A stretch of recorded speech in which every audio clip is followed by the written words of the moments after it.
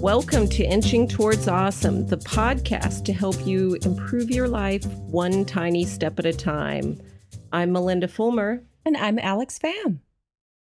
Welcome to our show. Now, today's show is about morning rituals that will help you win the day, those little habits or practices that you find help your day get off to a really great start.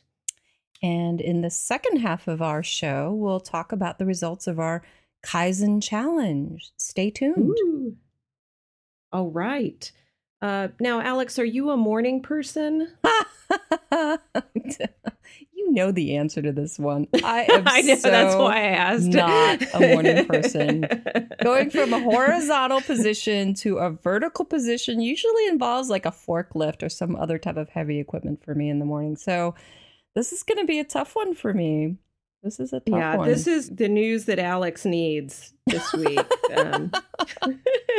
Well, I do. It's also near and dear to my heart because I think to both of us, because we're both work from home entrepreneurs. And if you don't get your day off to a good start, then, you know, things can go south pretty quickly or you can get distracted or sidetracked. So, you know, we're trying to start it off with a bang. Instead of a gong show. Right. Or falling down a rabbit hole with social media or just getting distracted by, you know, the endless news of the day. Yep. Yes. No, not at all. So what do you do, Melinda?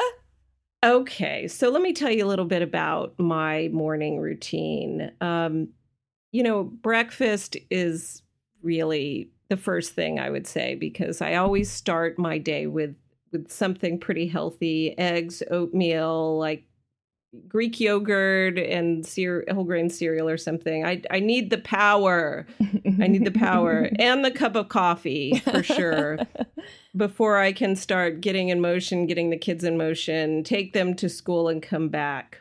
As I mentioned before, one of the most important things is I don't go on social media or listen to the news on my way back into the office. I leave that for later in the day. So my mood, my enthusiasm, everything doesn't get hijacked. You're not uplifted by the news? I'm shocked. No, not so much these days. So I try to save that for later in the day. It's, you know, my little productivity and mood helper. And then I would say the two things that I do that are pretty critical. One is just at least a little bit of physical activity. I know that's not such a stretch since I'm a health and fitness writer, but even if it's just doing my 7-minute workout app on my phone, doing some sun salutations in front of my desk, or a full-blown workout, that I need to get a little activity in to get me moving. And maybe just do a little bit of meditation and breathing, slow the breathing down, kind of get my head around the day and just kind of think about what thoughts pop up as I'm breathing. It just kind of centers me before I charge off into my work each day. Mm-hmm. Mm-hmm. So those are the two good things. So backing up a little bit, when you say a little bit of movement, some exercise, what does that mean, and how much time does it really take for you? Like, what would you do? Give us a concrete example. Well, it could be. I'm really a big fan of streaming workouts on YouTube. So it could. I have several yoga people I follow, and I might do a 20-minute yoga workout or practice. I might do a 30-minute high intensity interval training if I'm really gung ho, or I might just do some push-ups in front of my desk if I'm really pressed for time. Just anything that really gets me, gets my blood pumping. And I find that it really elevates my mood. It's the best antidepressant there is. Nice. Well, what if you only have time for 10 jumping jacks? Will that work too? It's better than nothing. The goal for me is to do more than 10 minutes. I find that's my sweet spot is at the 10 minutes or longer. Cool. But you do what you can. Yeah. You do what you can. And how about meditation? What's that like? And how long does that take for you? The meditation is, for me, it's just a few minutes, 4 or 5 minutes of just breathing. Most often it's after the exercise. So it's just to bring my heart rate down, to just sit quietly in front of my desk with my hands in my lap, breathing in through my nose, out through my mouth, trying to be in the moment, see what thoughts pop up, kind of dismiss whatever, see what's coming up and dismiss it, not get, follow any one thought. And usually I find that if I do that, I feel pretty good. I feel pretty relaxed, not completely blissed out, but definitely a good neutral footing to start your day. Sounds good. So one thing to get you energized and the other thing to get you centered. Yes. Now, cool. We always do challenge ourselves to try one new thing. So my new thing I'm going to do is do a little bit of visualization along with that meditation. I think we all have a lot of negative thought patterns that run through our head, like, I'm never going to be able to do all that's on my list today. I don't want to talk to that person. I can't do this. I can't do that. So to kind of get in front of that stress or shut that off, I want to try. I've tried it one time, doing a visualization practice as part of my meditation, where I think about what the best version of my day would look like. What's the best version of my week? And, if I really want to go into it, if I'm working on a project, what's the best outcome that could happen with that? And how would that make me feel? I tried this one other time and I was just smiling when I finished it. And I said, I need more of this. I need more of this to, shut down those negative thoughts and, rally a little bit of enthusiasm for my day and week. Yeah. I love what you said about the best version of that day, because your day can go in so many directions. And if you visualize how it could be fun and engaging and adventurous. I think as we grow older, we tend to visualize all the things that could go wrong. And that kind of saps our enthusiasm and sucks the joy out of the day. But, if you think back when you were, in your early 20s, when everything was a new adventure and exciting and, oh, look at me, I'm doing this. I think visualizing the best version of your day kind of helps sort of recapture that sense of wonder and adventure for your day. Yes, that little thing called hope. In such short supply.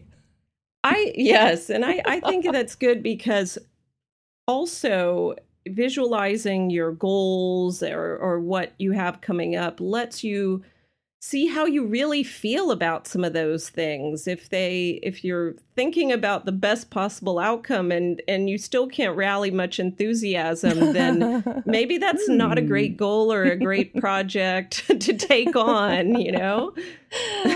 I quit. No. That's not, no. Well, you can't quit it. You can't. No. You don't have a say about everything, I know. Right, but okay. Let's talk about you, Alex. Okay. What is your morning routine look like? What are the best parts of your morning routine? Okay. So after Dan picks me up with the forklift, and I'm going, I'm on my way. I'm a type A person, so I love to-do lists. I love lists. I love writing them down on sheets of paper. So, but before, it's a slightly different take on the to-do list. But so before I do my actual list of tasks for the day, I write down 2 sentences, pen on paper. And the first sentence is my biggest fear, along with the worst thing that could happen that day. It's a flip of what you were just talking about I was visualizing about to your say, best. that sounds like the exact opposite. We really are opposites in some ways. It is. But it kind of taps into that little anxious voice in my head telling me, what is that little voice telling me today? And it can be absurd. And in fact, I think it's better the more outlandish and absurd I can make it. So an example would be, I will fail to exercise. That's my biggest fear. And then I will gain 300 pounds and have to be wheelbarrowed out of my house when I die. So that's one example. I look at that sentence. Or another example is, I will miss my deadline today and no one will ever hire me again. So if you look at those statements, then, and it's written down with ink on a physical sheet of paper. It's easier to look at it objectively. And our fears are driven by a tiny little maniac thing living in our amygdala telling us wicked little stories that aren't true. And when you expose them to the light of day or on a sheet of paper, it's kind of easier for us to spot the falsehood of the absurdity of it. And you can be a lot more objective about your fears. And the more absurd and funny you can make it, it's just a great way to diffuse tension and anxiety. So that's the first sentence. Oh, great. Yeah. And the second sentence, it just has to be a sentence. I list 3 things that I'm grateful for. So I start the sentence by saying, I am grateful for, and then I fill in the blank with 3 things. And then I stop to consider each one, because inevitably that will reward me with a smile. It can be like a big thing that I'm grateful for, significant things like my kid, or it can be small, tiny, silly things like bananas, nature's perfect little food, whatever it is that you're grateful for.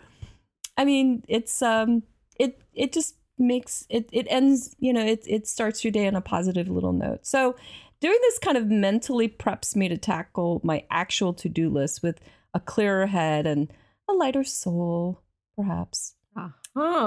So what was on your gratitude list today? What was one small thing that was on your gratitude list today? Oh, the one small thing on my gratitude list today was that I actually was able to pick out the colors in my house. So I'm remodeling now, colors. And color has been a nightmare. It's so hard to do. So I woke up this morning, I looked at the 4 colors that I picked yesterday for the house, and they made me really happy. I was like, oh, I really like those colors. They're so soothing and calm. Well, that's good. It's good to come back the next day and say, hey, I wasn't crazy. I actually do like that. I wasn't just pressured and caving. Thank God I did not pick Bashful Blue or Periwinkle. Hey, what's wrong with Periwinkle? Right, just not for walls. Just not for walls. Well, yeah.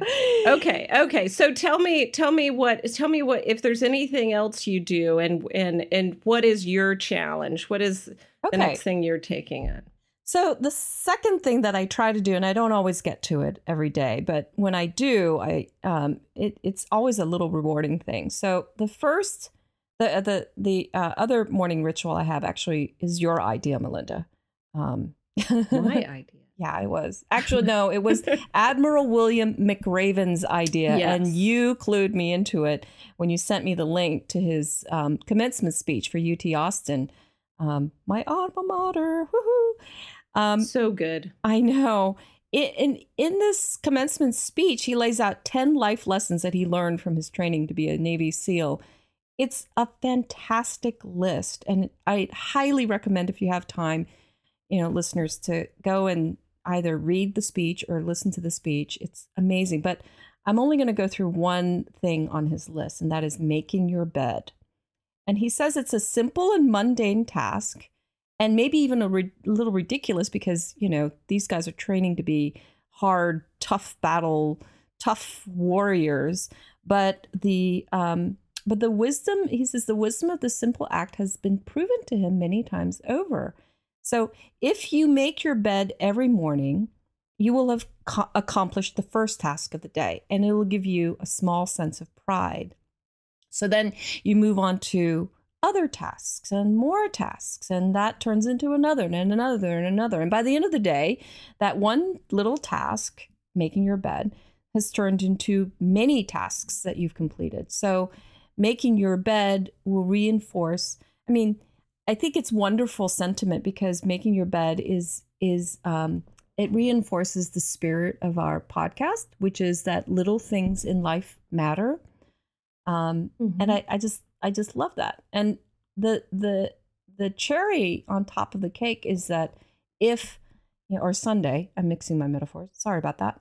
If you happen to have a miserable day and, your day is just awful, nothing turned out right that day, you will still come home to a bed that is nicely made, that you made. You've done one thing right. One thing right. And that's what I was going to say. At least even if you screw up the rest of your day, you can point to one thing that you've done right. And it might give you have a ripple effect of inspiring you to cross more off your list. Yeah, and it gives you hope that, tomorrow will be a better day. There's that thing again, hope. So. Yes, we all need it. We all need it. So here's my challenge. So what's your challenge? My challenge, again, I'm inspired by you, Melinda, is to dress up for the day. So Melinda and I work from home, and usually what I do is I'm lucky if I get out of my pajamas by noon. And I often find myself absentmindedly walking out of the house in my home shoes, my home slippers, going off to pick up my son. I've done that more than once. It's just, I haven't gone out in a bathrobe yet, but it's pretty close. So didn't some school make a rule against that, like no pajamas and slippers in the drop off line or something? Right. Don't scare the children. Yes. So, but I've been reading that there's all sorts of evidence to correlate dressing up with success. What do you know? So there are a lot of studies, and I'll spare you all of them. And if you're really, really interested, you could read my little blog post about all the studies that I found, that it shows that, when you dress up, it actually affects both you and the people you interact with psychologically. So it gives you a little bit of a mental boost. And again, I'll just, I'll go into that in a blog post. But suffice it to say that maybe there is something in this dress for success thing. So I'm going to try, maybe a couple days a week, because this is inching towards awesome, not like sprinting or, dashing towards awesome. This is inching towards awesome. So I'm going to do it maybe a couple times a week, dressing up. Well, let's define dressing up, because I knew you were going to go there. I want to set a bar here for this. I mean, I wouldn't expect anybody who works from home to wear a silk dress or pumps or anything. But unless they love to do that, if that's their jam, then great. But what does dressing up mean to you, Alex? Okay, I guess I'll have to be concrete, huh? Yes. I think the blouse is the top is what makes dressing, because people wear jeans to work now. Yes. So having nice khaki pants, really, I don't know. I think having a nice top would be a good start, and shoes. I think shoes really would do the trick. And hey, with the top, if you're doing the top, at least you're ready for a Skype call then. At least you've got that down. That's true. That is so true. And I won't be caught outside in my Crocs anymore. Alex will be all dressed up from the waist up, and the ankle down. And then there'll be Crocs and, Lord knows what on the bottom half. But to the rest of the online world, she'll be dressed up. That's right. So we'll have to tune out next time to see if dressing for success actually makes me more successful. Well, that's great. That's a good one. Yeah, we'll have to compare notes and Yep. see just how these little exercises affected our day. Were they a big help? Were they a pain in the took us? We'll see what happens. Yeah. So, speaking of challenges, for the second half of our podcast, we're going to check back into our Kaizen challenge from our last podcasts. So, just as a recap, the Kaizen is it's a Japanese philosophy of improvement. Making small improvements over time yields large changes.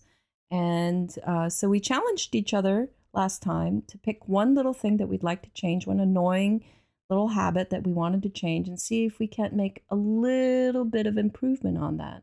So with Melinda, what was your Kaizen challenge? My Kaizen, well, my Kaizen challenge was to tackle my window eating of my window of eating shame, excuse me, that seems to happen around 4:30 to 7 each day. That's when I'm tired, I'm stressed out, the kids are asking for things, I'm trying to cook dinner, and invariably I wind up grabbing cereal or nuts or junk or whatever's in the cabinet, maybe even a glass of wine while I'm cooking.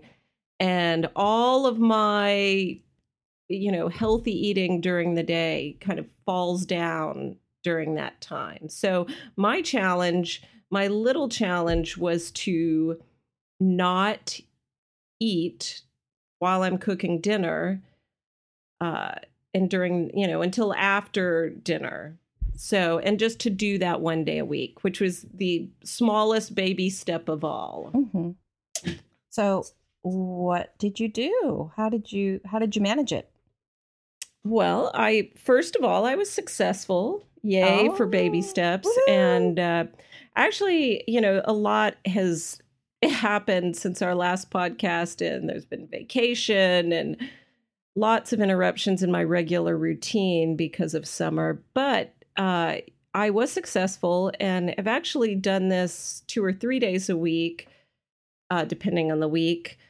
And the biggest thing that helped was identifying what was sparking this, what was triggering this, which in my case was stress and hunger, to be honest. And just the fact of me being in the kitchen while I'm stressed and hangry.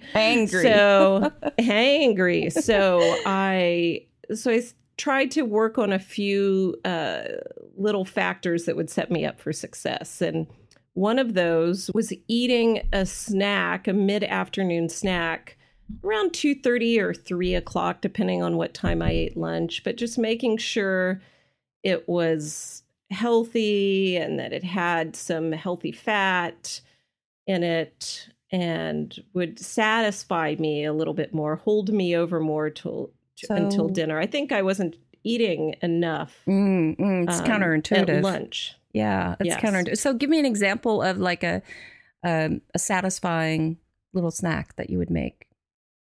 Well, it could be anything from one thing I recently made and I'm really into is avocado hummus. Ooh. And so I can have that with carrot chips and just maybe a couple tablespoons full of that. Maybe a little more with carrot chips. And that seems to keep me feeling full. Or, I could have an apple and a cheese stick to get some protein, just something that's kind of a heftier snack to carry me through until we eat dinner. Mm-hmm. Mm-hmm. So 2 things: you identified your triggers and you made sure you had a healthy snack at around 3 o'clock. I did. And I also, if I just couldn't go without having something, I try to make sure it's a piece of fruit, because that can't be that bad. One piece of fruit or snacking on some vegetables is not going to ruin anything. So that has helped. But I mean, mostly it's just being a lot more mindful about your emotional state and am I hungry or not hungry? What's going on here? Maybe I just need to go and decompress for 10 minutes before I start cooking dinner. So those were my takeaways. What about you? Tell us about your Kaizen challenge. So my Kaizen challenge was water. And the results are in, sort of. So before I report, I wanted to share something interesting with you in a kind of way. Did you know that a desert tortoise, our badass spirit animal, can survive for up to a year without access to water? It's kind of amazing, isn't it? Wow. Yeah. They are nature's little humble badass. They are pretty neat. Okay. That's why we love them. That's right. That's right. Sorry about that. I had to take a drink of water.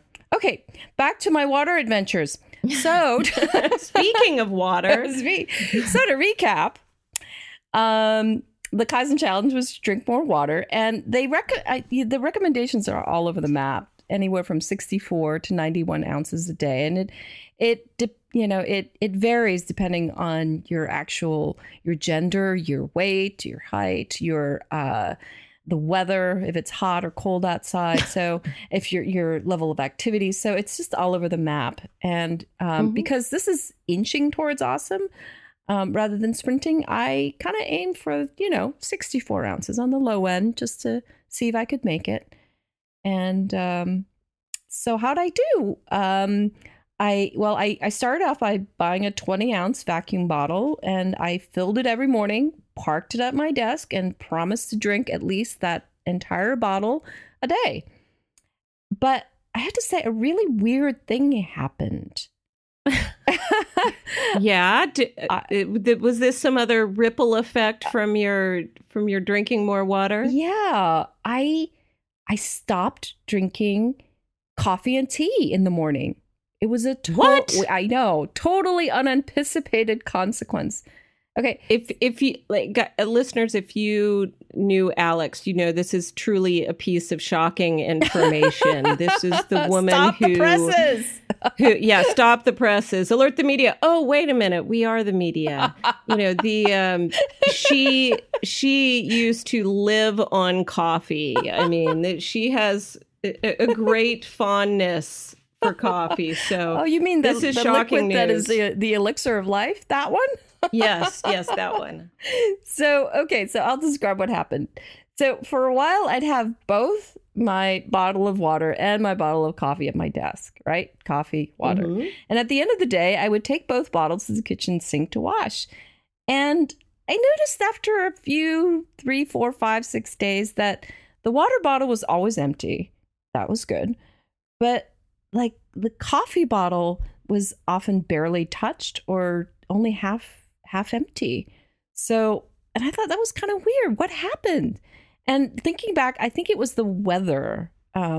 So when the temperatures are so hot, I was actually just reaching for the cool drink over the hot one. And I suspect that this is a temporary phenomenon, so don't get too excited.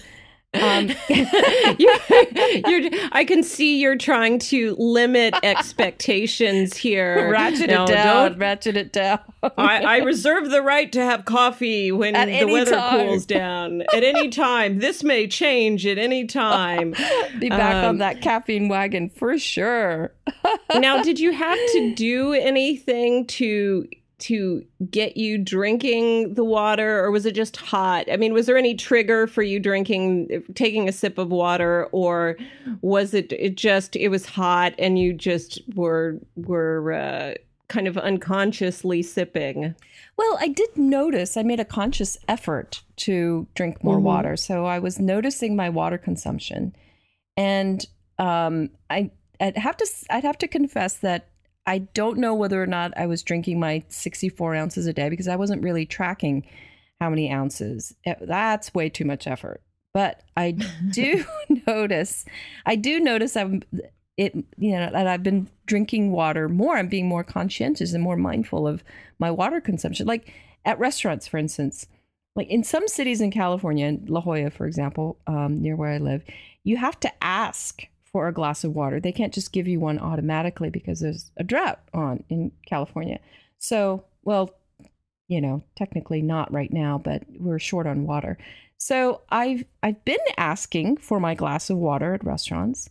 And the funny thing is, once you go through the trouble of asking for it and they serve you it, I feel like I have to, I have a responsibility to drink it. I don't want to get up with the water glass completely full after I've asked for it. So, so I've been drinking. It's drought guilt. I know it is drought guilt. I have to drink this now that I've asked for it. She left her water. I know. Shame. Water shame. So, so I think for a lot of the restaurants I go to, they serve those beer-sized glasses, and I noticed that there are like 16-ounce glasses of water. So there you go. There's like 16 ounces already. And something else I discovered is that the amount of water you consume through the food you eat also counts towards your water quota. So you can get around 20% of your water from the foods you eat, fruits, salads, vegetables, and so on. So if you add that to the total, then, I probably did make it to 64 ounces. Maybe. You're doing okay. A couple Sounds times? good. Sounds good. The bonus from that is the more water you drink, the more you avoid. It doesn't make you feel as hungry. Sometimes I know we eat when we're really thirsty. Right. And so we're tempted to snack or pick up something. Yeah. That we don't really need just because we're thirsty. So yeah. Hey. Yeah. So did it change my you. life? Well, I don't know if it changed my life or not. I am waking up a lot more at night to go pee. That part of my life has changed. Well, that is life changing for sure.